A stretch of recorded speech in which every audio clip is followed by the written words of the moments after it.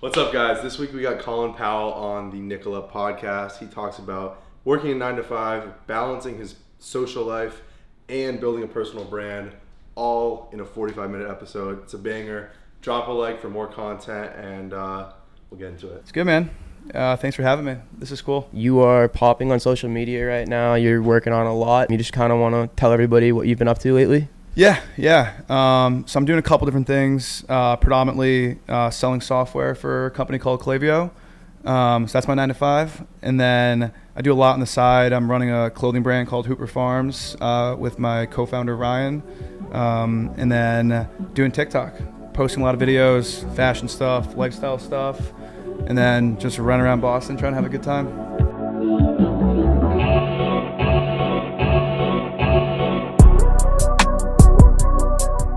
Try to get Peyton to wear it again. He wore a hat the day that we launched. Okay, to a game. Awesome. Yeah. Did you see a lot of sales from that? Yeah. So the day that we dropped the hats, reached out to him and I was like, "Hey, I hate to ask for favors, but anyway, you can wear a hat to the game." And he wore it. Celtics posted on their Instagram, and then it kind of went viral. But the issue was we ran out of stock. So looking back at it, we should have not released that day, had Peyton tease it, and then sell them. Because there's a lot of people on the website who wanted to buy it, but we just didn't have it in stock. How did you prepare for the first drop? How did you have a big order? Yeah, so initially we ordered 144 hats, and the idea was build some hype around TikTok, have friends repost it, talk about it for the first month, and then the first drop went really well. We sold out in 15 minutes. Okay. And now we're trying to recreate that hype every drop, but it's a lot harder to do. What about, I saw recently Casey Neistat. How'd that come about? Yeah, so Casey's a big Nantucket guy. Okay. And Hooper Farms is a road on Nantucket. Yeah. So Casey goes to Stubby's a lot. My co-founder is one of the owners of Stubby's. Kind of friends with Casey. And same thing, we kind of sent him a package blind, not sure if he was going to wear it or even get the package. And then 2 days later, we're on YouTube. And we got a bunch of texts and calls being go check out Casey's video. And Casey was wearing the hoodie. And he never mentioned it to us. He never told us about it. He just wore it. So that also helped with sales on the hoodie front. That's unreal. I think we can get kind of backtrack a little bit. We just got right into it. Yeah. But the biggest thing, what I've noticed from influencer marketing is just organic and being less in your face about it with the influencer stuff and just having a really good product goes a long way. And for a guy like Casey, where he's getting 20 packages a day of clothing brand or people saying hey, wear my stuff, but make sure to tag us. If you don't ask and you just deliver, it's crazy. And is that a mindset you had just with it? Yeah, 100%. I think being authentic is the number one key to whether it's TikTok growth or just getting brand awareness. So a lot of times we'll send out Jarrett Stidham, who's a backup quarterback for the Denver Broncos. We sent him stuff. Never asked him to post, more just hey, here's some stuff, we appreciate you. And then he started posting in it. So I think, the less even stuff on my own TikTok, I've turned down a lot of brand deals from brands being oh, you need to say X, Y, and Z and give out a discount code and follow the script. Those videos never perform well because people are he's just, collecting some money and that's about it. So a lot of the brand deals I do outside of Hooper Farms, with other, fashion brands or skincare brands, I always prefer to keep it authentic, real, and not just be and you see it all the time, man. So many people I see on TikTok that post brand deals. It's so I'm reading off a script, and those videos just never do well, and people aren't going to buy from it. I think you've done a really good job with that. I mean, you've obviously mentioned that Hooper Farms was your brand, a couple of times on your TikTok. But other than that, you always just kind of wear the hats, you wear the hoodies, and it kind of lets it speak for itself. It's a quality product, it looks good, and then you're not being pushy, so people just want to buy it. Yeah, and I think that's the whole point, right? Is just get cool people to wear it, try to build a community around it, and not be so in your face. Initial idea was I didn't even want to be sort of involved. I wanted to almost be faceless and just have people start wearing Hooper Farms and not kind of be directly tied to it, which is kind of how Ryan operates. Ryan's not usually in the videos or talks a bunch about it. But then we sort of transitioned to we were just talking about this before we jumped on the creator economy and sort of the idea of just building a following and then selling something or building some sort of valuable product around it is just the way everything's transitioning now, where it used to be you build a product and then go try to find customers. Now it's reverse model of find a bunch of customers, AKA followers or people that are engaged with you, and then deliver a product. I want to like jump back a little. So Hooper Farms obviously is your project. It's kind of outside of like your main work. How does, you know, your balance look, and like, you know, maybe explain to the people what you do outside of that? Yeah. So I've been working for Klaviyo, which is like a marketing automation company, and we focus a lot on like fashion brands and just like direct consumer brands. So funny story. Basically in college, I was running this app called Jet Helper that basically didn't go anywhere. So when I graduated, I had no idea what I wanted to do.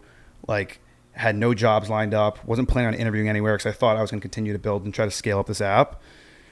I went to my sister's apartment. She lives in Boston. She's a couple years older than me, and her roommate was there. And I was just like, listen, guys, like, I don't know what the hell I'm going to do. Like, I have nothing lined up. And she's like, well, I work for this super, super small tech company in Boston.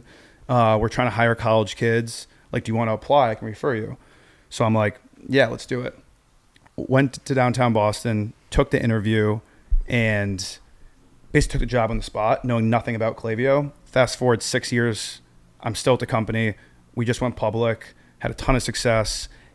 And the reason I bring that up is there's a lot of overlap, right? I've sort of found a big passion for like e-commerce and the idea of just selling stuff online. And I was pretty well versed in it because I've been working there for 6 years, and I'm into fashion. So Hooper Farms is kind of like the medium point of all that combined. Like, can still kind of focus on the e-commerce stuff while also like delivering my own sort of fashion line. And that's kind of what led me to starting Hooper Farms in the first part. So correct me if I'm wrong, but like, it sounds like the e-commerce start was almost an accident for you. Yeah, 100%. Okay. Yeah, she was just like, listen, like, you need, like, my mom was like, Colin, you got to find a job. Like, and I was like, well, I don't even know what I want to do, but I think I could sell something. So I like talking to people, and like technology is always interesting. So it was a complete accident. The first 3 months at Klaviyo, I didn't know what I was doing, what Klaviyo was, really what e-commerce was. And then again, fast forward, it's like, now it's like my main gig. So it was like 2017? I started, it was June 2018, okay. And I graduated May of 2018. Okay.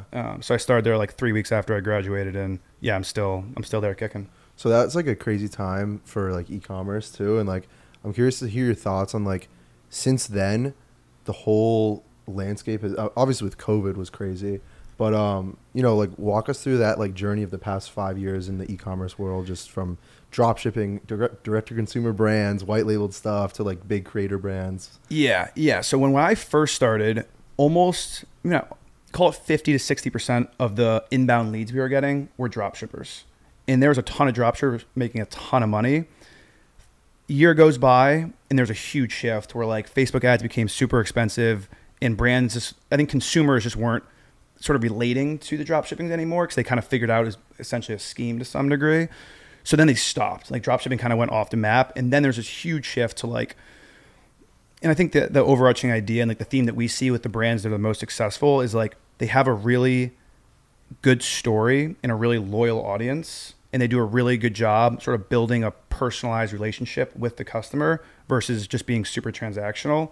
And then today's world, yeah, it's just a creator economy. You've seen it with like, we were talking like Kim Kardashian and Skims, Logan Paul and Prime, and the list goes on. And I think that's where we're going to continue to see it move. Like, all these big creators starting brands already have the audience. Most of them already have access to a ton of capital and endless opportunities from there. Yeah. Real quick too, like, what does Klaviyo do, just for people that don't know? Yeah. So we integrate with your store and basically ingest all the customer and store data. So for example, like, you buy these gray sweatpants, 2 days later you get an email or a text about a similar pair of sweatpants. That's Klaviyo sort of powering that. So we do like email marketing, text marketing, Facebook and Instagram retargeting ads, and basically just like full stack marketing automation. Awesome. Yeah, I have a ton of friends like in the e-commerce space, and like, I even got started in it like in 2018, drop shipping, of course. Yeah. And I mean, it was crazy. Like, just that whole world. So yeah, and there's a lot of kids. Like, there's definitely ways to make money like drop shipping, but it's just like, it depends on what you want to do, right? If the idea is to make a quick buck, I think it's still feasible. But I think a lot of people go in the direction of like wanting to build like a genuine brand that has some longevity behind it and be able to like really scale it to the next level. And in order to do that, you have to like, even for Hooper Farms, right? Like, every product gets shipped to our buddy's house. Like, we feel the product, we make sure it's good. We're sending it out. We're writing personalized notes. We're, DMing with customers. I'm texting customers. Like, sometimes even people who buy in Boston, instead of shipping it to them, because it's kind of stupid if we live 2 minutes from them, I'll just throw 10 boxes in my car, drive to their house, talk to them for a little bit. And I think that's the biggest difference between, the successful brands and then brands that are just like drop shipping, for sure. Was there a point, working for Clavio that like, that's when you came up with the idea to like, you wanted to start your own brand, or like you learned just the e-commerce industry, or, you talk about fashion, like kind of walk us through like that, like passion? Yeah. I've always been like super into fashion. And I'd always like buy from like sort of specific, like smaller brands. Like I never really went the route of like buying at stuff at like Zara or like big box retailers. I'd always try to like sort out or sift out like smaller brands that were like, either I like the founder a lot, or like they said a cool story. So I was always into fashion. And then I kind of got to the point where I was like, man, I'm spending a lot of money buying these like high fashion pieces. Like, why don't I kind of make something on my own? And then hats off to Ryan. Ryan sort of like presented the idea of, he was also in a similar position where he wanted to like start something. And he knew like we're good friends, but he knew I had like the e-commerce background. So he's like, man, why don't we start like a little like hat company? This is also at the same time that Max Siegelman, who's like a friend and mentor of mine, was starting Siegelman Stable, and we saw his growth. And hats are very universal. Like girls can wear them, guys can wear them, people can pass them around. Like, so we're like, all right, let's just start with hats.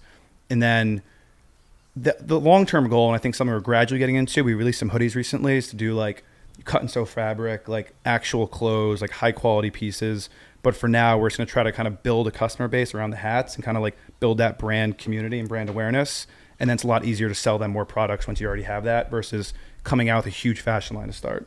You mentioned that you kind of draw inspiration from smaller creators. Like, who are some people that you kind of style your fashion around and you use for inspiration for Hooper Farms? Yeah, I mean, there's a ton. I think that's why, like, the beauty of the internet, right? Like, every day I'm scrolling on TikTok or Instagram and I see like some random kid, he might live in like Denmark. A lot of Euro kids have really good fashion. One of my best friends, Ben Ventura, he's an influencer, basically just posts fashion. He has a ton of ideas, ton of brands, and then a lot of research too. Like, I'll just search. I think why TikTok's been so successful is the ability to search. So I'll just search like best men's fashion brands, right? And like find either creators or just brands alone on the app and start buying into them. But I think Siegelman Stable's sort of the pinnacle of not even a creator brand, but more just like the growth that they've seen in our ability to sell out fast and get their hats on the right people without being pushy. And Max has been on podcasts before and he talks about it. Like, he's not sending hats to Aaron Judge, right? Aaron Judge is going online, buying the hat because he likes the brand. I think that's kind of when you know you made it. What are your next steps with Hooper Farms? Like, who are the next athletes and influencers that you want to get Hooper Farms on? And like, why? How do you pick somebody you want to work with? Yeah, I think probably this summer we're at a weird point of like, are we going to double down on this or just kind of keep it as a side hobby? Because the first couple months we weren't like investing a ton of time into it. I think, as I mentioned, like Ryan's opening up Stubbies in Seaport. That's a ton of time. I was traveling a bunch. I obviously have my 9 to 5. So we weren't allocating a ton of time to it, but we were still seeing success. So we're like, hey, there's something here. Now I think the next month or two, we're going to go all in on the clothes, try to get a ton of like, again, like nice hoodies, crew necks, t-shirts, get that developed. And then in terms of like the influencer athlete model, it's tough. Like, ideally we have everyone wearing it. I think we think about sports in general. Like, I'm a hockey guy. Hockey guys wear suits to games, so that doesn't really work as well. So probably like the NBA route, and try to get it to like some Celtics players. The concept behind Hooper Farms is definitely geared toward like the Nantucket sort of East Coast lifestyle. So I don't think it would really relate to some people like, out in LA or like people that don't know. It's kind of like if you know brand. A lot of people who wear Hooper Farms don't even know who Hooper Farms is, but the idea is everyone sort of understands the meaning behind it. So I think focusing on like, Boston Celtics or like Boston influencers in general that like understand it, but also live it, versus I think some brands get carried away and just like send their product to like a bunch of like Instagram models and stuff like that. And I don't think that's something, that we're ever going to do. We're curious to hear your thoughts, like kind of on Boston right now, just because like obviously we've talked about previously, just recently moving into this place. We're kind of growing our roots here. You're a big Boston guy, advocate. You're building a brand. What is it like in the city right now? I mean, man, I think, I've been in Boston the last 5 years and I have zero plans on leaving. I traveled a lot. Like, there's a lot of other major markets like Miami, New York that are really fun cities, but I could personally never live in. I think Boston's the perfect mix of like, it's a big city. You have that city vibe, but it's also just like authentic and manageable. I think the people here are incredible. The sports here are incredible. The tech ecosystem's incredible. And then you look around, we have some of the most smartest educated people here with schools like MIT, Harvard, et cetera.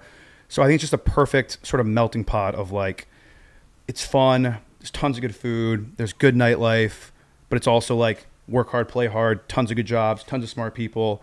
And then you're close to everything, you got Cape Cod, Nantucket, the lakes, the mountains, beaches. It's just like the perfect mix. So yeah, I'm the biggest Boston advocate for sure. It's cool too, because like building a brand or a company or something here, it's like you said, there's a lot of opportunity. There's a lot of tech. There's a lot of, you could call it competition, but at the same time, if you were building like Hooper Farms in New York, it would be a totally different landscape, trying to get your hat on someone because there's a lot of other people trying to do the same thing. 100%. Yeah. And I think that's the same for like, even, me being a TikTok creator. It's like, when I go out sometimes, people come up to me and they're like, yo, like I see you from TikTok, or like, can we get a picture? Versus if I was in New York or LA, it's like, if you don't have 1 million followers and, an agent, like you can't even get by.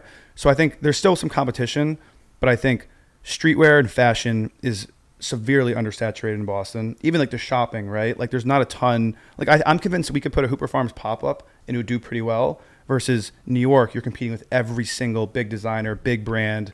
So it's completely different. And I think that's kind of the beauty behind it too.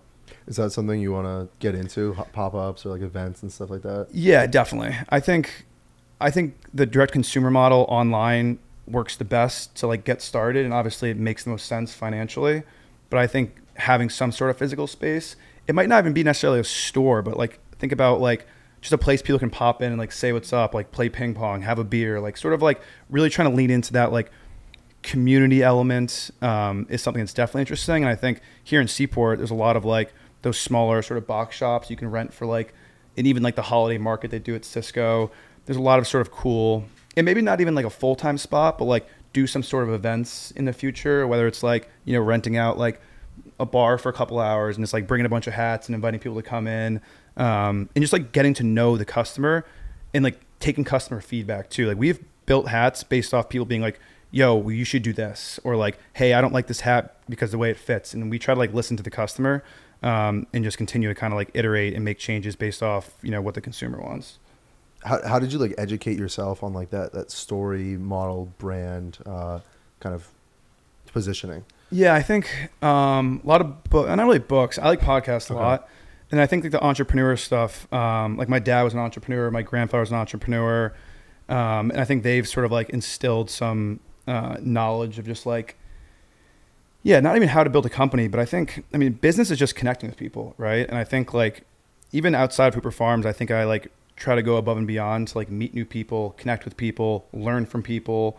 Whether it's an owner of a restaurant or just someone I look up to, like just trying to pick their brain and taking sort of bits and pieces from that. So I think that's definitely been helpful. And then, books, podcasts, and then just doing it, right? Like you don't really know what you're doing until you do it, kind of learning on the fly, which is what I did with that company I was trying to build in college. Like that was kind of an accident starting that. And then I learned like a million things from it. So I think just iterating and learning on the fly is like the best way to learn. Is there anybody in Boston that you've learned from specifically that have helped like you and Ryan throughout this journey? Yeah. I think a couple people like Chris Jameson, who owns Koji Management, which is basically Lolita, Marielle, Coquette, Cavo, the new club. Mm-hmm. He's been a good friend and mentor of mine, which more on like the hospitality side, but more of just like, he's just a good guy, and just like his ability to connect with people has been something I've always admired.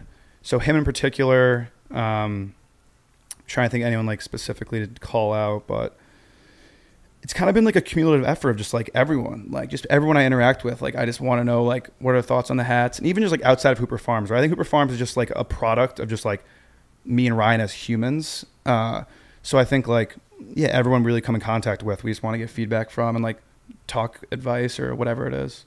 Yeah, you mentioned the nightlife. Like, what are some of your favorite spots in Boston? I mean, you named some of the best right there. Yeah. You're always going out. Yeah, I mean, I always like to show the Koji spots love for sure. I did some like TikTok stuff with them, and again, Chris is a good friend of mine, so I think they have sort of well, the way I describe the Boston nightlife is there's sort of two spectrums. There's like the Southie bars, like Broadway, Loco, and then there's like the clubs, right? And there's nothing really in between. So if we get into like what I want to do post Clavio, I think there's a cool opportunity there, and like sort of like a loungy vibe of like you're not really going out and spending a ton of money at a club, but you're also not just like standing around a bar with people in Southie. So yeah, I think local lounge I like a lot. Mm-hmm. That's cool. But a lot of times we just like go out to dinner and like stay there and have drinks. I think there's a lot of good food, especially in Seaport. We were talking before, like Lola 42 is the best. Nautilus is cool. So it depends. We either do like dinner and just like grab some drinks there, or if we're going out, we usually go to Cavo or Mariel. Do you wish Boston had anything else that besides the lounges compared to a big city like New York or Miami? Yeah, I think it's really interesting that it doesn't exist today, but I think it's going to exist. And I've talked to like real estate developers, Chris Jameson, investors about this kind of idea of like almost like a social club to some degree, or like some sort of lounge, right? Some place that you can like go, like sit on a couch, not have super loud music, come with a good group, talk to people, network. There's something now called the Quinn House that does it, but so that's like a paid sort of like a Soho house. That I think it's cool, but I don't like the idea of like paying to like try to meet with people. But yeah, I think every major market has a lot more lounges, like piano bars, like things that are a little bit more elevated, but still give you that kind of like fun going out experience. And really in Boston, like there's really nothing like it. So I think that's something that would be interesting to see if that were to ever happen. It's cool with those places too, like the involvement. Like you can get a lot more creative with like a club. It's just going to be music is like the main attraction, but you can have different types of events and pop-ups and bring in local clothing brands 100%. or local artists, whether it's visual art and do like a gallery event or music or something like that. I love that idea. Yeah. So I've been like thinking about this idea for a while now, and I think, you know, since I was fortunate at Clavio to get some equity, and with the recent IPO, like whenever it might be, like in the next couple months or years or however long I stay at Clavio for, after that, I'd love to get into like the hospitality space. And you just hit like exactly what I was talking about, like kind of like a communal, just kind of create some sort of ecosystem of like, yeah, not just like partying and like going to you're at Cavo, it's like, it's loud, you know, you're not meeting someone and having a good conversation there. And same thing with the Southie bars, right? It's like you usually go out there, it's fun, but it's loud. There's a million people running around. It's not as intimate. And I think there could be definitely room for some sort of, yeah, maybe lounge is the wrong word, but almost just like some networking space. And to your point, like bring in like local artists, you know, live music, and just try to attract the right people. They're just like, you know, middle-aged people just want to like go meet people in Boston, and like build connections that way. So right now, obviously, you are still with Clavio. You're working 9 to 5. You have your content, your brand, and all that. How do you balance that? What does the day-to-day kind of structure look like? Yeah, so I mean, being in sales, the day-to-day varies a lot. Like, there's some days where I'm like have back-to-back calls like all day long. Other days, like I'm a little bit more open. So I think just like time management's super important in terms of like, obviously the Clavio 9 to 5 is the most important. Like that's what I allocate most of my time to. But then there's the whole time after work, right? So like from 5 to 9 p.m., I work on a lot of Hooper Farm stuff. I make most of my content at night. I post most of my content at night. So usually it's like 9 to 4 Clavio, 4 till whenever I go to bed, 11 p.m., content, Hooper Farms. And then weekends, usually just Hooper Farms, content, or like just hanging out. And correct me if I'm wrong, but like it seems like that's so much of a passion of yours, so that like when you're done, you close your computer, you're done with the work day, the other stuff that technically is work doesn't really feel like it, right? Yeah, 100%. And like the ideal space is like Hooper Farm is paying me the same amount as Clavio is paying me, and I just do Hooper Farms full time. But yeah, to your point, like I think if you're gonna do anything outside of work, if you're not passionate for it, even with work, like I have a lot of friends that like just try to get paid to do like these corporate jobs and they hate it. And I just like I really enjoy Clavio. Is the reason I've been there for so long. So it's perfect in the sense that like I wake up, I look forward to what I'm going to do for work, that's obviously 401k, insurance, like paying me a month, yearly salary. And then on the side, I'm doing something I'm also passionate about. So it's like most of my days I'm doing stuff that I enjoy. And I think that's what kind of keeps me going and keeps me like so high energy. Do you ever feel like there's a conflict of interest, might not be the right word, but do you ever feel it's like that work might not be happy that you spend so much time on side projects? Or does Ryan ever feel like you're spending too much time at your 9 to 5? No, I think honestly, most of my coworkers at Klaviyo and like my managers support, like they love it. I think Klaviyo has done a really good job like encouraging people to do things outside of work. And I think on top of that, there's a lot of people that work at Klaviyo that run e-commerce brands. Because again, it's like the exact same thing. We're doing it all day long. Like we call ourselves experts in the e-commerce space. So like my direct manager wears a Hooper Farms hats on most of his sales calls. Like people support it. I think there's always going to be like, an internal battle of like, should I spend more time on this, spend more time on that? But I think as long as you have some sort of balance, like, whether it shakes out to be 2 hours less, 2 hours more, it's not really going to, make that big of a difference.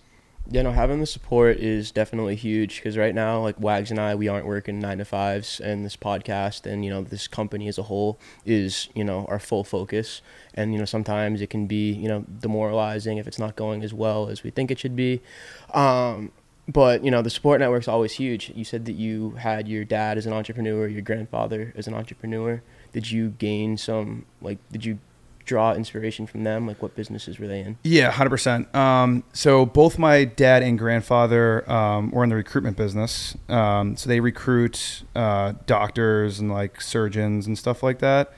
My dad's always told me one of my favorite quotes is either work for the man or be the man. So even like growing up, like my brother and I were always trying to like, whether it was like lemonade stands or just like figure out ways to make money. And just like the idea behind like kind of controlling your own destiny, not necessarily responding to, some boss that's telling you what to do.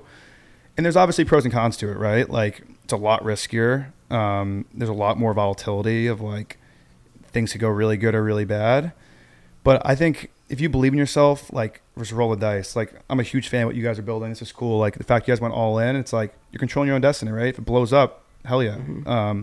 And if it doesn't blow up, you guys at least learn from it and you can go pivot and do something else and you can learn from that. So I think the entrepreneur piece is like, especially in today's world where take it 50 years ago, you had to be a doctor, a lawyer, a business guy to make money. Now it's like you see kids on TikTok making money dancing. Like there's so many ways to kind of like create value and generate income that today's world is the best time to be an entrepreneur. And if you don't go ahead and try to do something, then you're gonna live your whole life being like, maybe I should have tried it. And then my last point on this is like, now is the best time to do it at our age, right? I don't have a house, a mortgage, kids to worry about. Like it's kind of just me, myself, and I. So I have like the time, the energy, and the resources to try to, go build something, whether it's Hooper Farms long-term or not. Like I'm always going to be working on something. It keeps me like mentally stimulated. And I love the idea of like just creating something. The crazy thing is too, like, you work for a company in a corporate environment that just went public because of entrepreneurs and because of e-commerce, this like almost gold mine that was created somewhat recently. Yeah. Yeah, it was founded in 2012. There's these two guys. Our CEO basically built the Klaviyo product and he still works there. He's still our CEO. He was the original engineer. But yeah, exactly to that, right? And like it happens all the time, like these companies getting acquired for hundreds of millions of dollars. And a lot of the businesses too, it's a simple idea, right? Like I think people get sort of intimidated by entrepreneurship because they think they need to create the next Facebook or, some crazy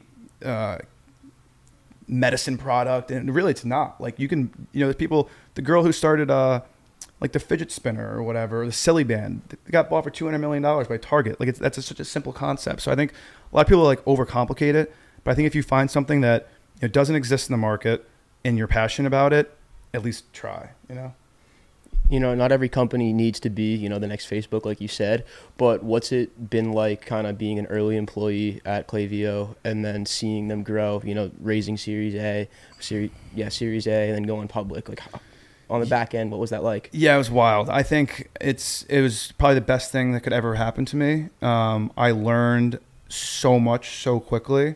And I think now it translates to a lot of things, right? Like if I ever leave Klaviyo, want to get a different job, I'll have a really good story to tell of like, I started when the company was here revenue, here employees wise, and like here's what we did to get to that sort of next jump.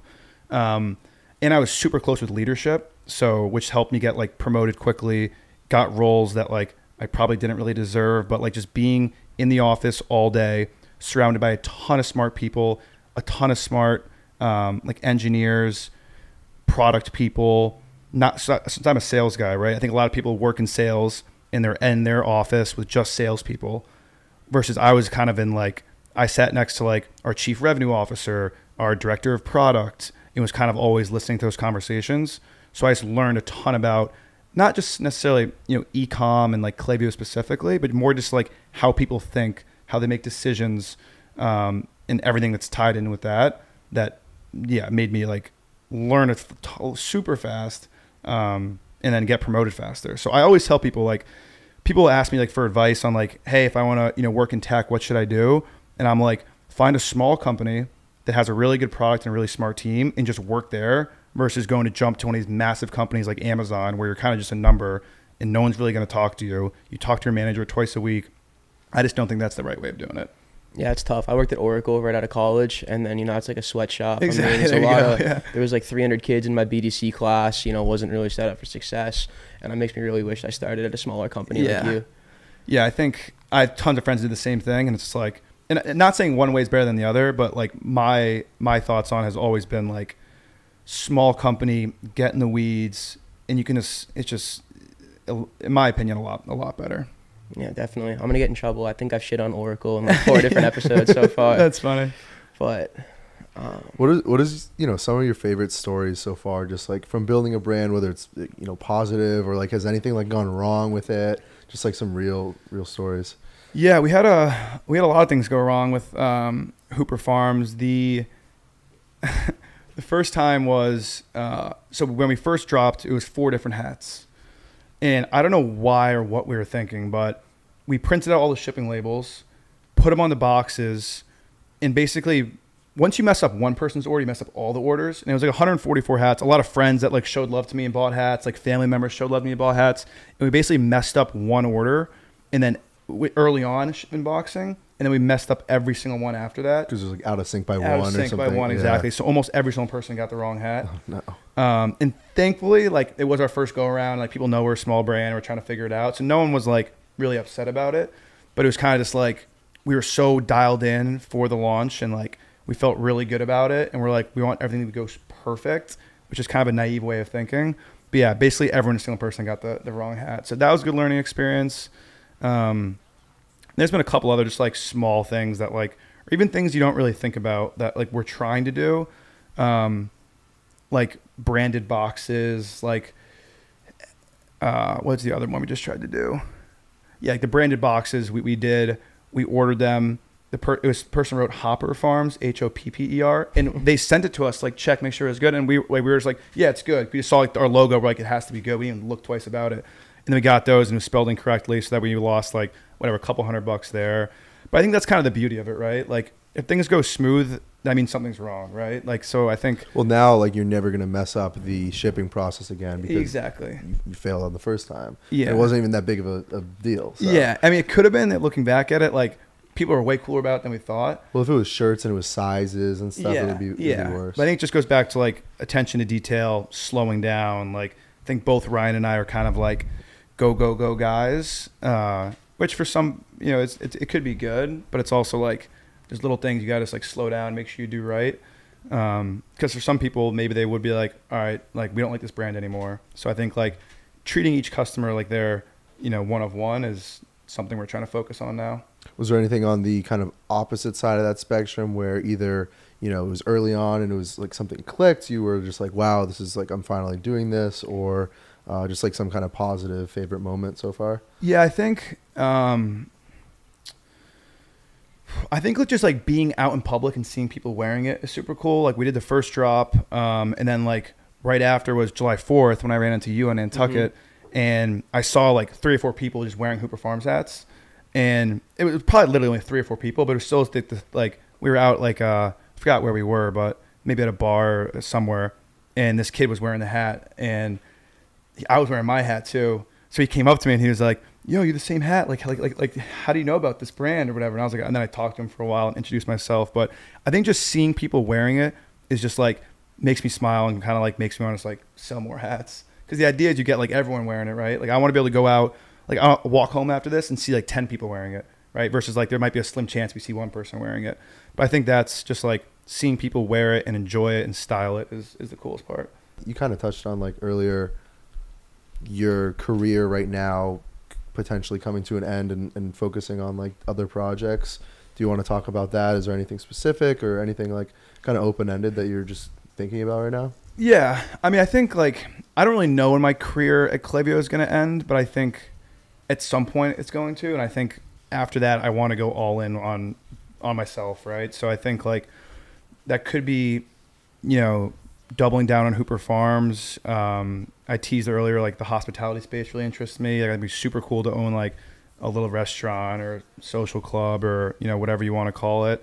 Or that might change, right? I think I'm like always open ears to like new thoughts, and I'm always brainstorming, you know, different businesses or different ideas, or like part of me wants to just like travel for 3 months and like go out to Bali and just like hang out. So I don't know. And I think it's like okay not to know what you want to do next and just like go with the flow, like kind of just be adaptable, like see what's out there, see like what might change. And yeah, whether it's Hooper or restaurant or moving to Bali and going off the map, like yeah, I'm not exactly sure. I'll go to Bali. Shit, Yeah. that sounds pretty nice. Yeah, I think I'm gonna go. So something cool that Klaviyo did was if you've worked there for 5 or more years, they give you a sabbatical.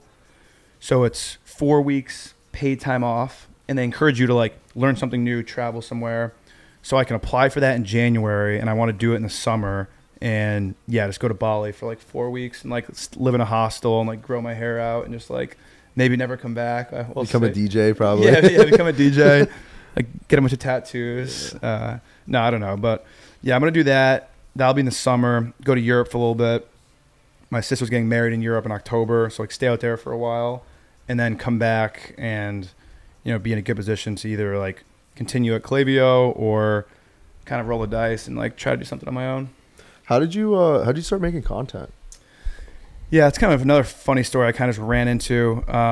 So I was living with my ex-girlfriend now, and her and her friends were all doing TikTok, and they're like, Colin, you're the most like charismatic, crazy person. You're always doing fun stuff. You should just film it for TikTok. And I was always kind of against it. I was like, it's like kind of cringy. I didn't really get it, but I was like, all right, I'll just like try. I'll film some stuff. So I filmed a couple like day in my life. So just like working and, you know, maybe going to a Bruins game or going out to dinner or whatever. And the first couple of videos did like crazy well. And then obviously once you see the views, you get like hooked. So then I was like, I got to keep doing this. So I started off by doing all kind of like day in the life content. And then I sort of pivoted into like the fashion, like get readies with me. And I think like at the time there wasn't, at least in Boston, there was like no guy creators. And if they were like really niche focused, like they were like doing gym stuff or like specifically fashion or like cooking or whatever it was. But there was no one that was really doing like lifestyle stuff and just filming like normal stuff they do throughout the day. So I kind of like went down that avenue, had a lot of fun doing it, got to like 10,000 followers pretty quickly. And then I kind of plateaued and kind of stopped posting. I also felt like for a while I got like really engulfed in TikTok to the point where I was like doing stuff just to make TikToks. And I'm like, okay, I have to go out to dinner tonight to film something. It became kind of over consuming. So I was like, all right, let me like stop posting for like a month, take a step back, figure out like what I actually want to post and like what my followers want me to post. And then, yeah, took a couple months off, got back into it, started working with some brands, started reaching out to some brands like restaurants and stuff like that, tried doing like some food reviews, you know, shopping around Boston. And even now it's sort of a constant changing environment of like, I don't really know, like people say like, do you have a niche? I'm like, not really. I kind of just like, sometimes I'll post fashion videos, then I'll do like a sushi review, and then I'll like just hold the camera up and just like rant about some random topic. So I haven't quite figured it out, which I think's okay. And I think like, that's kind of what I want to do. I don't want to just be like glued to like one specific thing. Well, with the way too that TikTok works is like, if you only post one style of video, that's what like people are going to know you for, and that's the only video that's going to do well. So by keeping it broad, like it's definitely Yeah, and there's more opportunities to work with brands, right? Yeah. Like if I just did cooking stuff, I'd only be able to work with cooking supply brands. Versus now it's like I do like skincare, I do fashion, I do like whatever it might be. I sort of could like make a video about anything because my content's basically about anything as well. What's your advice for somebody who's just starting to, you know, post on TikTok or post on social media in general? I think it's funny you ask because my gym trainer, he's trying to get into it. And I think you have to have like a face behind your content in the sense that I think a lot of people are like almost afraid to talk on camera and like show their true colors and who they actually are. And I think that's the only way to get followers. Like, for example, like some people will like just film like, you know, clips like, and they're not in it and they're not talking in it and they do some trending sound behind it. I think it might work for a little bit and you can get one video that might do super well. But I think to like build an audience and get people to follow you, like they follow you because of you, not necessarily because I go to Bruins games, right? So I think like being okay with being on camera and like just talking and like being genuine and not like trying to act like someone else or using a different style voice or saying different things because you're on camera. Like I keep it authentic. I swear I say whatever I want. Like I keep it pretty like open. And I think people like, you want people to meet you in person and be like, oh, that's the same kid that's on TikTok. Yeah. Versus like, not to name names, but you guys probably, there's people that are on TikTok and in person, they're completely different people. And I think just being like super authentic, being passionate about what you're posting about, responding to comments, engaging with people, that's like the best way to do it. And then how do you deal with like a bunch of the keyboard warriors? Because you definitely have a few of those in your comments. Oh man, yeah, I get, it used to be really bad. Partially because I played into a character. So for like, I thought it did work a little bit, which looking back on it's something I kind of regret, but I really leaned into like the New England like trust fund kid character, which people automatically just like rip on. And I think there's sort of two ways of doing it. Now I try to just ignore people, but I used to like respond to comments and like double down on it and like go back and forth with people, which is one way of doing it. But now I think, at least I like to think that I sort of shifted the content. That's kind of when I started plateauing. And I also was just like, I don't want to do this anymore. I don't want to like constantly like pretend I have a trust fund and like run around and spend a ton of money doing crazy stuff. So I sort of shifted now.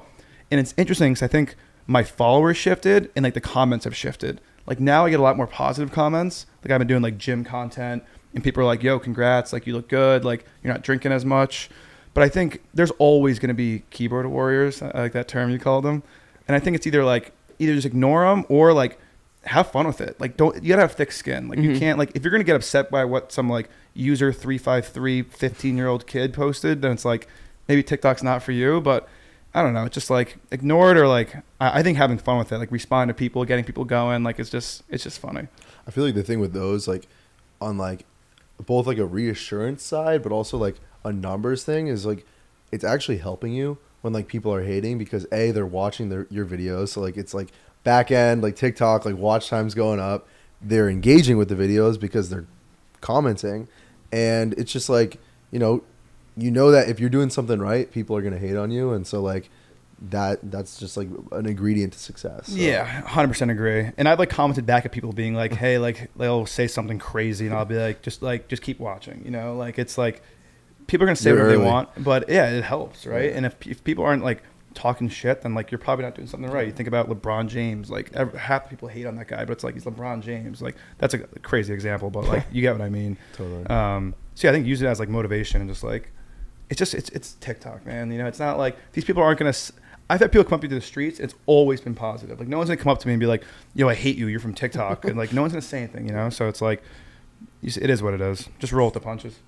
Yeah, my favorite comment to get is like, we'll post a clip just to post one, and we'll be like, oh, we should start a podcast, bro. Yeah. Because, you know, everybody's got one nowadays, but yeah, we like those are kids that like don't know how to start a podcast or wouldn't go out and do it. So it's like, who cares? Yeah.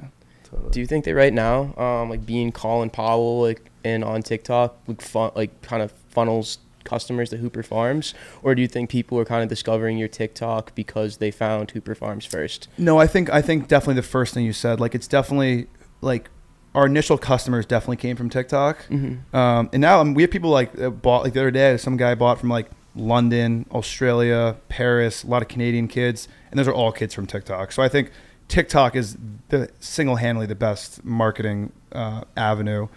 And I think some people might like find Hooper Farms and then like tap into my TikTok, but I think for the most part, it's people that either know Nantucket know Stubbies with Ryan, my co-founder, or are from TikTok. And now that we've done a couple successful drops, it could be that kind of like once removed, right? Like a person that follows me on TikTok bought a hat and their, girlfriend's buddy also wants to buy a hat.